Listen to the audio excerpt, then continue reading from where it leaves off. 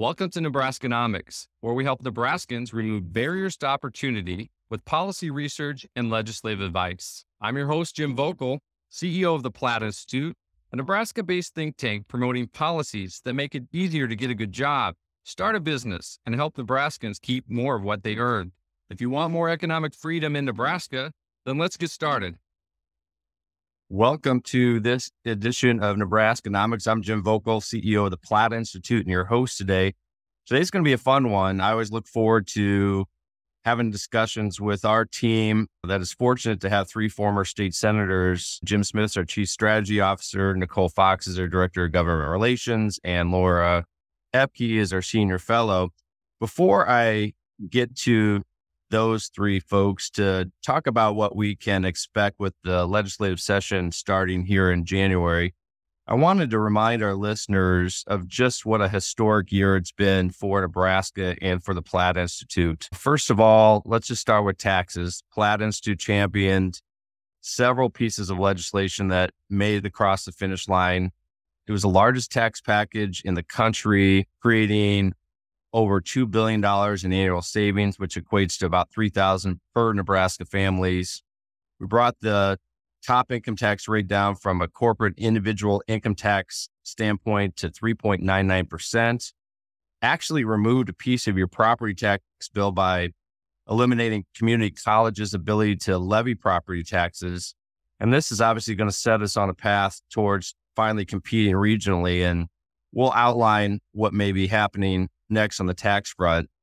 We also made commendable strides in 2023, helping Nebraska stand out with innovative policy by passing our first regulatory sandbox law. So you're asking yourself, well, what is a regulatory sandbox? The law will allow companies that are regulated by Nebraska's Department of Insurance, so this is insurance specific, to test new innovative ideas without having to wait for conventional agency approval. So with this, companies will work hand in hand with the agency to ensure innovations make it out of market even quicker. Along with taxes and innovation, Nebraska and the Platt Institute championed transparency in the last legislative session by finally getting the creation of a digital archive of all legislative hearings of floor debate available for Nebraska taxpayers across the state to view those legislative hearings and floor debate, become more engaged at a time that's more convenient for them. And then finally, from a legislative standpoint, the first enabling school choice legislation passed in Nebraska this year.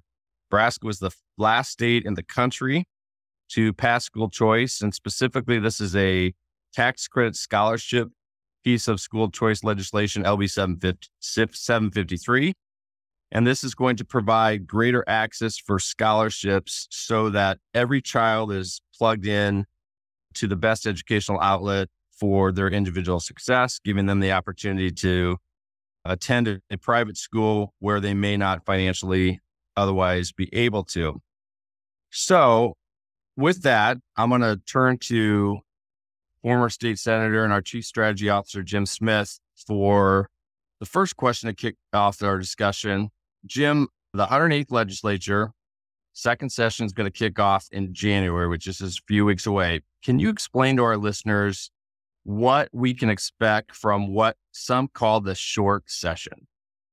Thank you, Jim, and how 2023 has sped by all of us. And like all of us, our 49 state senators are pivoting from their summer and their fall activities and beginning to focus their attention on the 2024 second session of the 108th legislature. And our listeners will remember that the second session is, as you mentioned, the 60-day short session, as opposed to last year's 90-day first session. During that first session, if you recall, the legislature established its leadership and its budget for the 2-year cycle, and it introduced many of the bills that will carry forward into the second session. In 2023, more than 800 bills were introduced, and contents of roughly 290 of those bills were passed into law. So if you do the math, that means roughly 2/3 of the bills that were introduced in the 2023 or first session can be carried forward into 2024. And that's not even to mention the new bills that can be introduced in 2024 once the session begins. But here are a few thoughts that I think will shape the second session. First of all, the 13 senators that started new in 2023 now have a year of experience behind them. That means that they're going to be more productive and they're going to be more knowledgeable of the rules that govern the operations of the legislature during session. Leadership is in place and relationships and coalitions have formed. Time-consuming effort of creating the budget is mostly behind us, which will free up the time needed to be productive in a short session. Big picture themes have been established, and you heard about those in Jim Vogel's opening remarks. But here's the challenges. The time is shorter. So that experience factor of the new legislators is critical. The election year of 2024 will certainly cloud some of the activities. And then we are running the risk of losing 14 senior legislators. This will be the last year for 14 of our legislators. Many of them are holding leadership positions on committees. And so that turnover is going to be important as to how this 2024 session progresses. Nicole or Laura, following up on that, can you talk about how the bill prioritization works, specifically in a shorter session, especially if a bill is not prioritized by a senator or a committee, the likelihood of it getting heard by the full legislature is probably slimmer. Is that correct? Yes, that's correct. This coming session, just because things are moving so quickly and due to the fact that there's so much carryover legislation, I anticipate that no bills will be heard, or not heard, but no bills will be listed for debate unless they have a priority designation, be it an individual senator priority or a committee priority. We talked about what we got over the finish line this last year, a historic year for the legislature and for Platt. Talk about key carryover bills for Nebraska and for our organization that we hope get that prioritization, or if they've already had it and got out of committee, that we can get over the finish line. Yeah, over the interim, I've been having meetings with several stakeholders, several senators, talking about issues that they feel are going to headline the 2024 session, and we're definitely in sync. The top two are workforce and taxes. So as far as carryover legislation, we have a great workforce bill that will reduce barriers for those trying to move to Nebraska from another state who are licensed, and also for those with history of criminal conviction, and that is LB 16. LB 16 was initially introduced by Senator Breezy, but he is no longer in the legislature because he has been appointed to be our treasurer, but we do anticipate Senator Conrad taking ownership of that bill and becoming our new sponsor. The good news about LB 16 is that it sits on general file. So it's already been through a hearing. The committee has voted it out. The kinks have been worked out. It's ready to go. And this is a really good piece of bipartisan legislation because at the end of the day, Nebraska is an island when it comes to the issue of licensed workers moving into a state from another state. Every state around us, every one of our border states has already enacted this type of legislation, and it's time that Nebraska gets on board. And so we're hopeful that this could be an early scheduled bill during session and we also think that it would be it's bipartisan, and we think it'd be a great piece of legislation to set the tone for 2024. Secondly, I mentioned that taxes is another thing that is mentioned in pretty much every senator meeting that I have. And Nebraska did a lot last year, and there's more that we could do. And if we don't do it, other states are going to leapfrog us. So it's really important to stay competitive both regionally and nationally, that we don't let the momentum slow. And we do have several bills that we're interested in that are carryover from last year. One being LR23CA. This is a bill that's been introduced by Senator Repeat. LR23CA takes to a vote of the people whether counties should continue to levy inheritance taxes. And so we've been involved in getting legislation across the finish line in the past to reduce the burden of the inheritance tax, but we as an organization feel it's time for this egregious tax to go away. So we're hoping to see something happen with inheritance taxes this session. And as a reminder, Nicole, Nebraska now is only one of 5 states that levies a state inheritance tax, correct? Yes, we are one of 5 remaining states. Our neighbor Iowa passed a bill a couple of years ago phasing it out. And I do believe that 2024 is their last year of levying the tax. So after this year, if we do nothing, we will be an island in that sense too, because we will be the only state west of the Mississippi River to have a tax like that on its books. Additionally, we were proponents of a couple of bills last year dealing with taxes that deal with Nebraska's business climate. The first one was LB 492. It was sponsored by Senator Von Gillern. And what this bill does is it allows companies, particularly manufacturing companies and companies investing in research and experimentation arenas, to fully expense the cost of those investments in the year that those investments are incurred. What we're trying to do here is decouple from the Tax Cuts and Jobs Act, because this ability to fully expense went away in 2023. So we're hoping to see that bill get across the finish line. The second tax-related bill that's carryover related more to business friendliness deals with remote workers. In fact, last year, the National Taxpayers Union put out a paper talking about the 50 states and their treatment of remote workers. And Nebraska was tied for 49th. So that's not a ranking that we want to brag about. We hope to improve that. And last year there were 2 bills, LB 173 and LB 416, that would improve Nebraska's rankings. 173 said, basically it proposed that instead of day one, when a worker comes into Nebraska from another state to work, that they have to file taxes for withholding, and their employers have to too, that it would increase that threshold to 30 days. LB 416 was dealing with convenience of employer rules. And so right now, if there is a company who has remote workers in another state, that worker must file taxes in Nebraska. And if they are living in a state that is also subject to income tax, they're potentially exposed to having to pay income taxes to 2 different states. Those bills were sponsored by Senator Bostar and Senator Kauth, respectively. And we do anticipate the legislature to take up this issue as well. So those are kind of some of the bigger ones.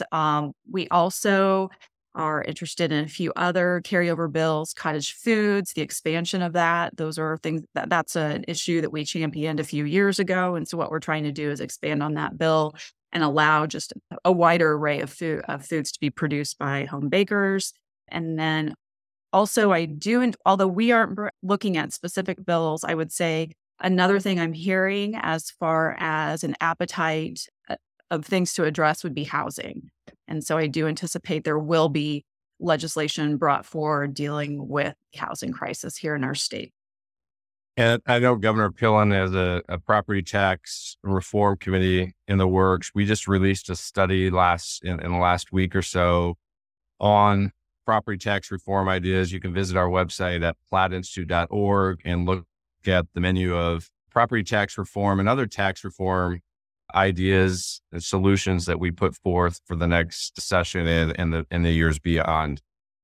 I'm going to come back to you, Nicole, in a little bit to ask you a follow-up question. But first, I want to get to Senator Ebke. what's your vision of other bills or issues to generate attention during the second session? You and I like to talk about the what ifs. And so the floor is yours now to give your ideas on what you anticipate for the short session. Yeah, I mean, I think the important thing to remember is that it is a short session, that there's a lot of bills already hanging out there, like Jim alluded to. You have a new level of experience with that big class of 13 freshmen who have been through a year and now have a new vision for what they want to see done and how they want to see it done. Last year was sort of a baptism by fire for them. And so they probably have some new ideas that we'll see after the first of the year. We also have those, as Jim mentioned, those 14 term limited senators who want to, go out on a good note. And so they'll want to get some things done as well. So I think that there's probably a pretty good chance that early on we'll see a rules debate of some sort, attempts to try to streamline the process so that things move a little more smoothly than they did last year. That would be the big prediction. I think one of the unknowns that we don't exactly have, and Nicole may have more insight into this, what the plans are. We mentioned the previously prioritized bills that are sitting on general file already. Do they maintain their priority, or do the senators have to come up, and reprioritize them? If everybody only gets one priority, and you've got a new session and new priorities, it raises some interesting questions about what's actually going to be addressed. It'll be fun to watch, I think, with the new senators kind of getting their feet under them this year. And, it'll be fun and a little bit sad as well to watch as those senior senators get ready to, kind of take their final bows on the last day of session. So I don't have any, Nicole has covered most of the big issues that I see coming down the path. So I'm not going to go any further than that. Laura, you've been a strong advocate for LB 16. You worked on job licensing when you were a state senator. Talk quickly about the importance, and Nicole outlined it pretty well, but from your perspective, talk about the importance of getting LB 16 over the finish line this year finally. Sure. We have been working on this for a long time in some form or another. And, we hear time and time again how important workforce is to Nebraska, how expanding the workforce is important.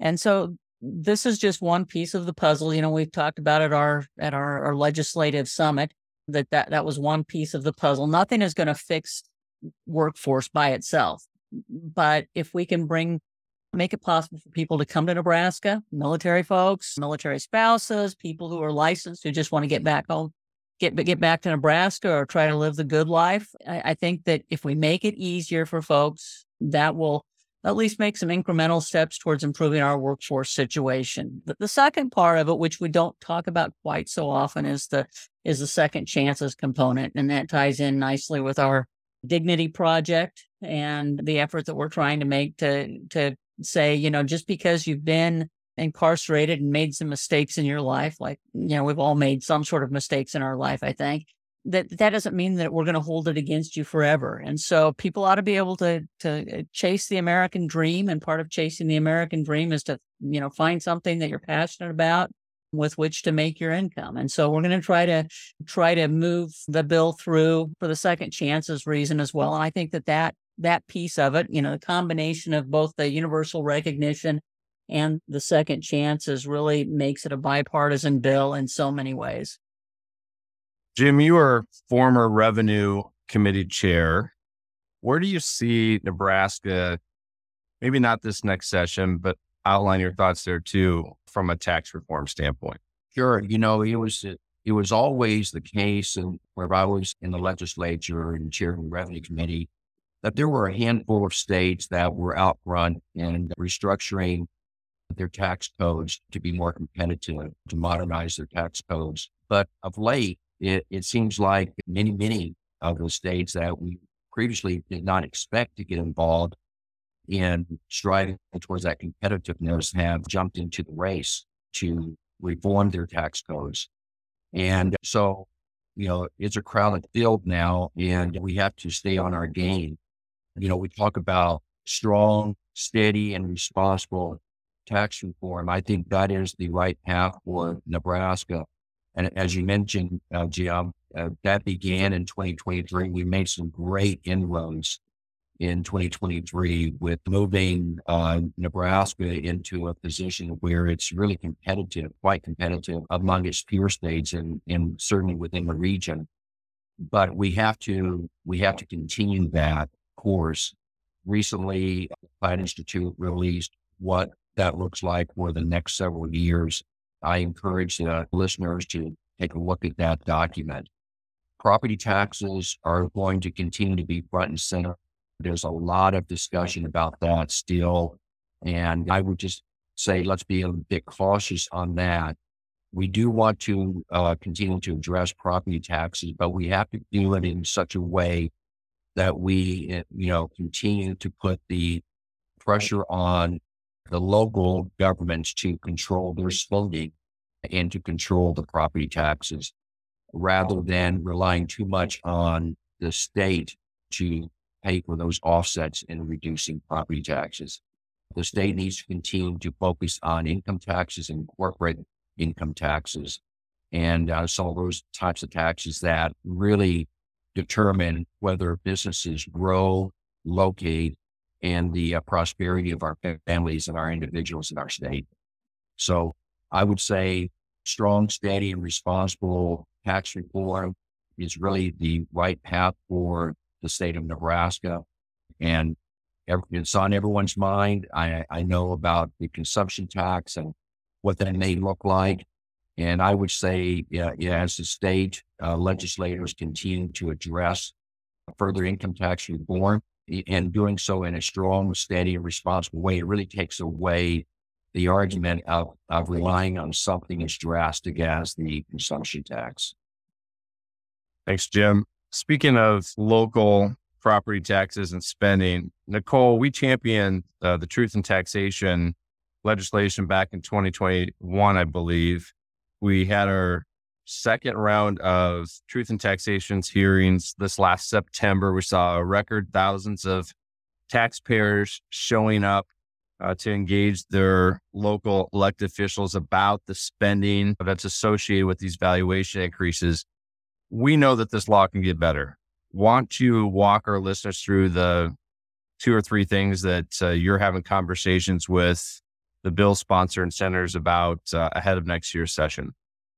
Thanks, Jim. So first of all, one of the things that we hear the most from individuals reaching out to us, commenting on the Truth in Taxation process is the timeline. Last year, we brought forward a bill to try and improve on that timeline. It did make it a little bit better, but it wasn't enough. And so I've been in conversations with Senator Hansen, who does plan to bring back some more legislation to continue to tweak and finesse the bill now that we've been through a second year of hearings. And so I've made it very clear to him, we'd like to have these hearings before the budget is approved. And I know he's talking with a variety of entities to see if there are ways we can change the timeline as far as the budget process, as well as the valuation process, because there are some things out of the legislature's control that are in law right now, such as when the counties are notified of the assessments and what their property values are. So working on that. Also, we want this to be truth in taxation. That was our intent when the bill was initially introduced. And what I mean by that is that if a political subdivision requests even $1 more than just what is real growth, new homes being built, new improvements to real property being made, but $1 over, that would trigger this Truth in Taxation process joint public hearing. When we passed the bill when the legislature passed the bill back in 2021, there was a lot of pushback on this. And so that's where we got the real growth plus 2% cushion. And what we found is, while a lot of political subdivisions truly have lessened their tax asking to avoid the hearings, they're still increasing their tax asking by maybe 1.99%.